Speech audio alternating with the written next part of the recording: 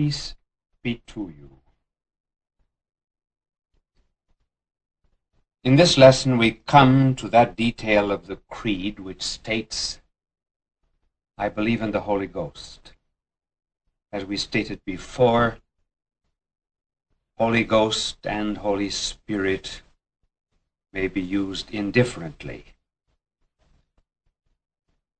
It might be well to introduce this particular subject by pondering on a question which you have probably asked yourselves many times. Would it not have been better for you to have lived in the days of our blessed Lord than to live now? Have you not missed much by not being a contemporary of the incarnate life of God that walked this earth?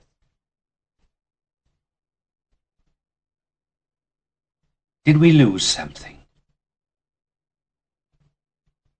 Is the 20th century at a disadvantage, being so far removed from him? In answer to those questions, it must be admitted that there would have been some advantages living at the time of our blessed Lord. We could have heard his voice and been tremendously impressed by the ring of its authority. Parents could have brought their children to him to have been blessed. Sinners would have been charmed, too, by the majesty of his bearing. All of us would have been stirred by the eloquence of his words, as were the police, you will remember, when they set out to arrest our blessed Lord. They were arrested by his eloquence. When they went back to the temple authorities, they said to the police, "Why did you not arrest him?" And they said, "No man ever spoke as that man spoke." These would have been some advantages. But we must go on the words of our blessed Lord himself, who said it was better for him that he go. This is what he said the night of the Last Supper, when the apostles were rather sad. It was only a few hours before his agony in the garden, and just the night before his death on the cross. He said to his apostles, "Now I am going back to him who sent me. I can say truly, it is better for you that I should go away. He who is to befriend you will not come to you unless I do go. But if only I make my way there, I will send him to you." Our Lord was saying it is expedient that he go, for if he goes not, the Holy Spirit would not come to us. If our Lord had remained on earth, we could have gotten no closer than to have seen him with our eyes and to have heard him with our ears, or possibly even an embrace. It would have been a sensible outer love. But if he left, then he could send us his Spirit. Then he would not be an example to be copied. Then he would be a veritable life to be lived. Certainly we have lost his corporal presence, but the spiritual presence has taken its place.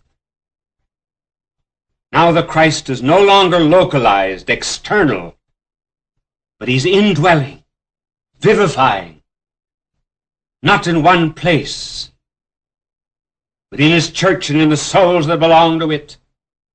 Are we therefore at a disadvantage? No, we are rather at a great advantage. Do not think that if you had lived in the time of our blessed Lord, that it would have been any easier to have believed in his divinity then than it would be to believe in the divinity of his church now. Those who missed him miss the church now. Look at the apostles. They did not understand the meaning of his death until the Holy Spirit came upon them at Pentecost. It is vanity for us to say that we would have understood our Lord better than the apostles. Now that brings us to some of the lessons of the Holy Spirit, and we're going to enumerate about 4 of them. The Holy Spirit, first of all, reveals the Son, that is to say, the Son of God, Christ. The Holy Spirit reveals the Son as the Son reveals the Father. When our blessed Lord was on this earth, he revealed the Heavenly Father.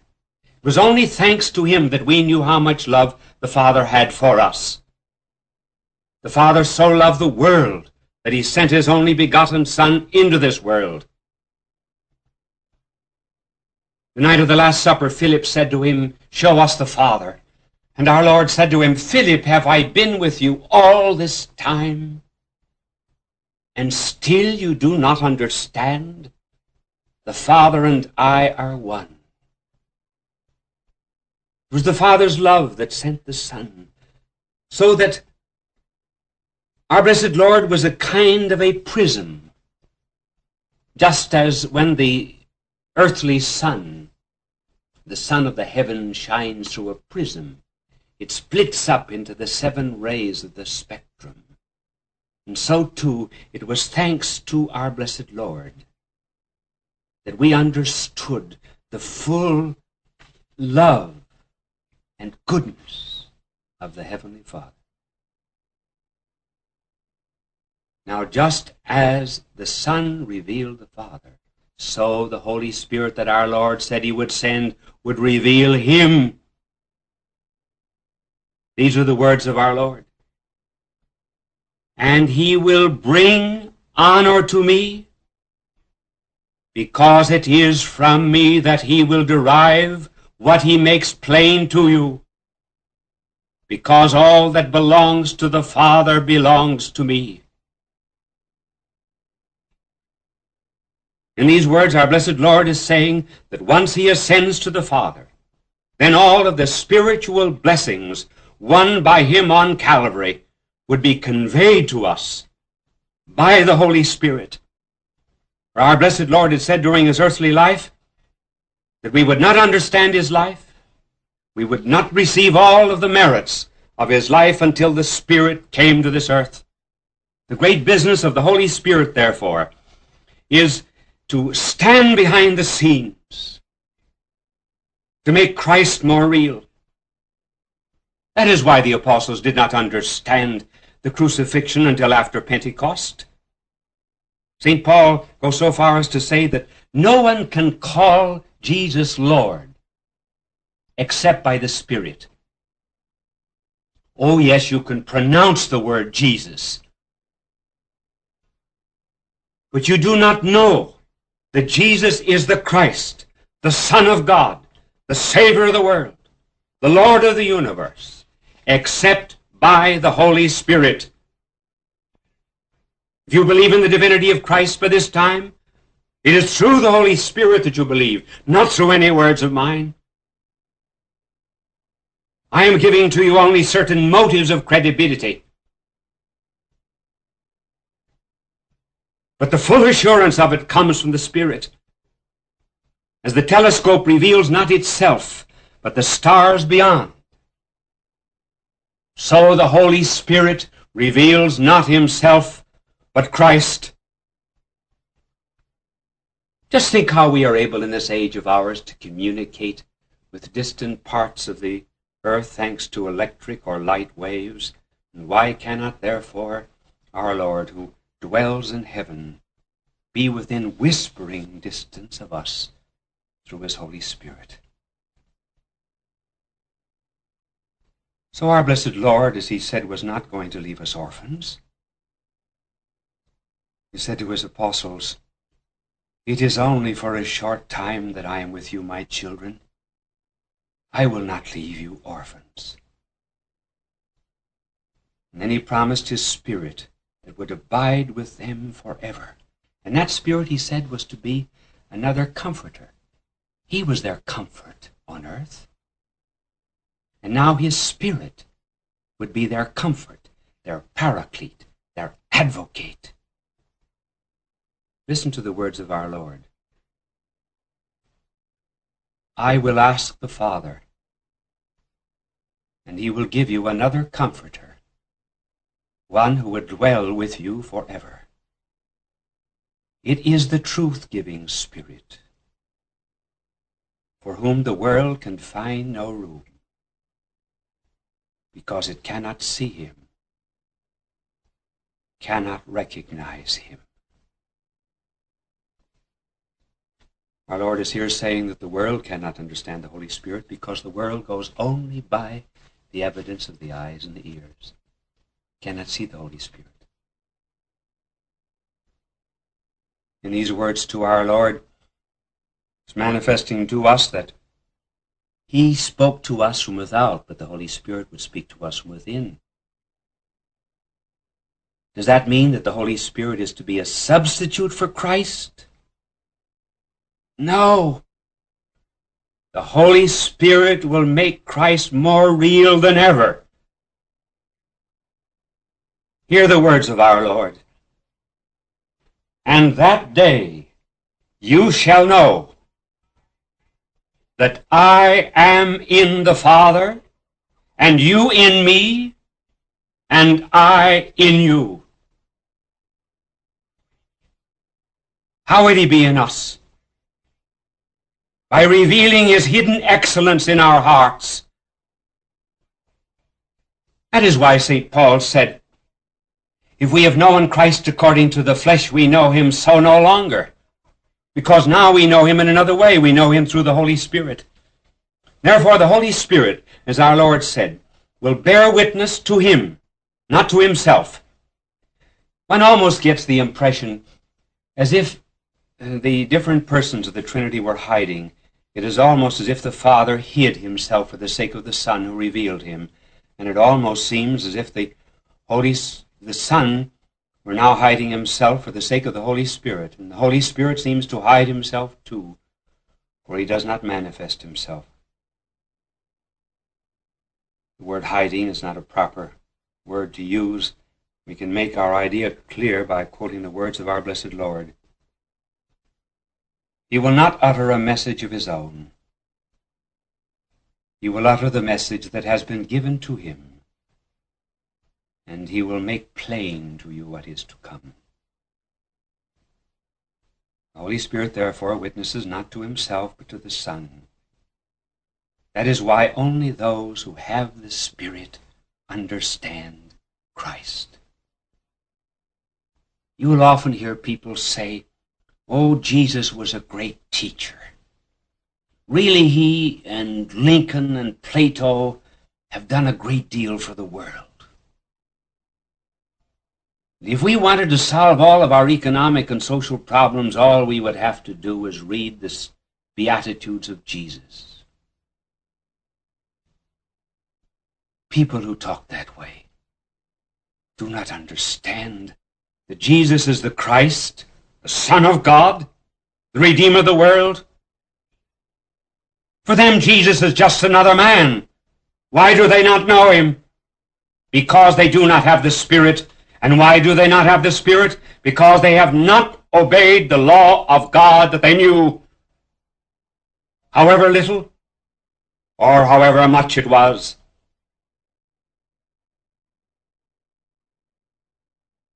As our Lord said, if you love me, keep my commandments. Then the Holy Spirit will manifest himself to us. The purpose of the Holy Spirit then is that of an artist. He draws a picture of our Lord on the canvas. He makes him real to us so that we understand him. And just as the artist stays outside of the canvas, so the Holy Spirit is staying outside of the Christ whom he reveals to us. To be filled with the Spirit is to be filled, therefore, with Christ, so that we put on the mind of Christ. We put on the will of Christ. And there's nothing in the gospel that gives us an answer to many of the problems of life and the difficulties of the day.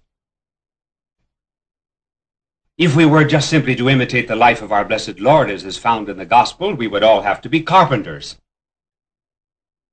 How then do we know what to do? Through the Spirit of Christ that manifests to us what we are to do in each and every circumstance.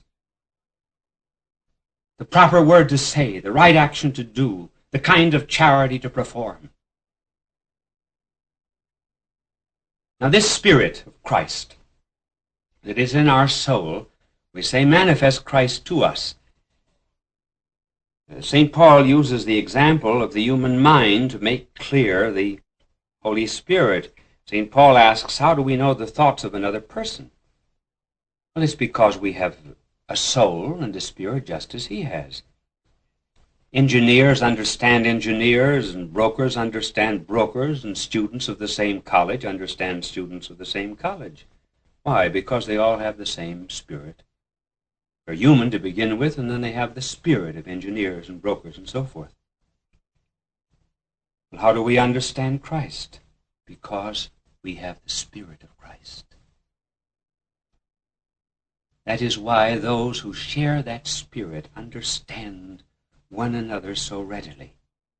The natural spirit, the purely human spirit, the spirit that is not yet holy, cannot grasp the deep meaning of Christ.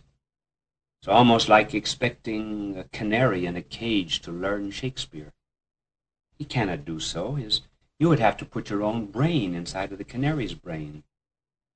So the brain of a scientist or a dramatist cannot understand the mysteries of redemption because it lacks the Spirit. St. Paul puts it, the natural man receiveth not the things of the Spirit of God, for they are foolishness unto him, and neither can he know them, because they are spiritually discerned. To try to teach people about Christ and the mysteries of our holy faith is almost like trying to teach a blind man color, unless those people are ready to receive the Spirit of Christ himself. Now, converts who take instruction come to know that Jesus is our Lord. Where do they learn it? From the Spirit. The very first lesson that we gave in this course, he said that one becomes interested in the church simply because he's received a grace that illumined his mind and strengthened his will. Now, the Holy Spirit does that. The Holy Spirit woos the soul, draws it to a closer fellowship, to more intimate union, becomes our sanctifier, just as the Father is our Creator and the Son is our Redeemer. This is one of the fruits of the Spirit in our daily lives. Now we come to another, namely the Holy Spirit in relationship to our understanding of sin. The night of the Last Supper, our blessed Lord said that the Holy Spirit would convict us of sin. The Spirit will come, our Lord said, and it will be for him to prove the world wrong about sin. They have not found belief in me. When do we come to a real understanding of sin? Our Lord says here, through the Holy Spirit. No one really grasps the evil of sin if he thinks it is just the breaking of a law. When we have the Spirit of Christ, we understand that sin is doing harm to one we love. That is why the crucifixion is the manifestation of sin. That, as our Lord said, is unbelief in its essence. The absolute refusal to have the love and the blessings of God. Now, the Holy Spirit reveals to us that sin is the refusal to accept that deliverance purchased by Christ. And nothing but the Spirit can convince us really of sin. How often, for example, our conscience can be smothered by repeated evil actions. We rationalize our evil deeds. Public opinion sometimes even approves of sin. But the Spirit, when the Holy Spirit is in us, reveals to us that all unbelief is sin. That sin in some way is tied up with the crucifixion, with the cross. Then we begin to understand that the cross is a kind of an autobiography. We can see our own lives there. Our pride in the crown of thorns, our avarice in the nailing of hands, our flight from grace in the pinioned feet, our rebellious loves in the pierced side, and our disrespect of the body and the flesh that was hanging from him like purple rags.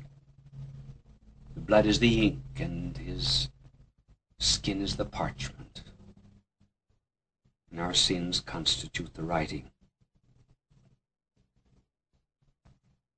Every sinner, therefore, as the Spirit of Christ, always thinks of sins in relationship to the crucifixion. And then our blessed Lord becomes our hope. So there is nothing like, therefore, the enlightened conscience, in which we are not under a law. Actually, we're not. Those who really love Christ, we're beyond it. The Holy Spirit gives us a sense of holiness, and holiness is separation from the world. So St. Paul says that his conscience was enlightened by the Holy Spirit. Whenever, therefore, we do wrong, it is not the law, it's not the commandments, it's the Spirit that tells us that we are breaking off a relationship with love. That is why St. Paul tells us that as often as we sin, we crucify Christ anew in our hearts. Therefore, the life of a true Christian is not so much concerned with the avoidance of sin. We're beyond that. Rather, it is an attempt to reproduce in ourselves the life of Christ. As our Lord said of his heavenly Father, all things that are pleasing to him, that I do. And so we say to the Trinity, all things that are pleasing to God, that we do. That constitutes our attitude towards sin, and that is done through the inspiration of the Holy Spirit.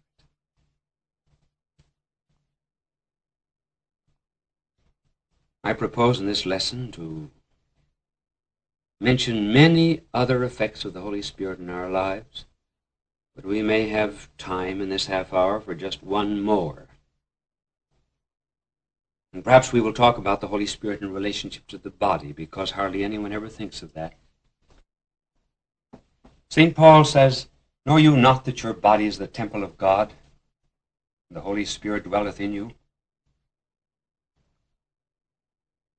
How does our body become the temple of God? Well, because it is made holy by the indwelling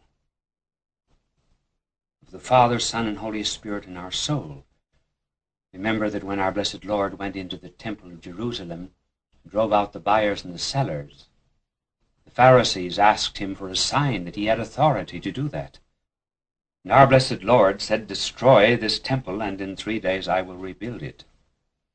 He was not referring to that earthly material temple that was in the course of the construction under Herod. He was referring to the temple of his body. What is a temple? The temple is a place where God dwells. And since he was the Son of God in the flesh, therefore his body was the supreme temple. Now, in an analogical way, our body, when we are in the state of grace and possess the life of Christ in our soul, also becomes a temple. It is therefore the Holy Spirit that gives medicine its dignity. The truly spiritual man cannot treat a sick person as a guinea pig. Our Lord has a double glory. One with the Father, where he's glorified at the right hand, but also he's glorified in us. Our Lord said, the Holy Spirit shall glorify me. The Holy Spirit glorifies him in us by making us witnesses to Christ, declaring him in our mind and our actions. Let therefore the practical result of this lesson be to pray to the Holy Spirit that you may know Christ, the fullness of his gospel and the love of the Father, that you may understand that he is the source of power, the Holy Spirit. For our Lord said, I will send you power from on high. Every day of my priestly life, I pray for that power of the Holy Spirit. A power that is not human, a power that is not physical, a power that is not intellectual, but rather a power that comes solely from living the Christ life, a power to influence people, power to impress you now as you listen to me about the divinity of the Holy Spirit.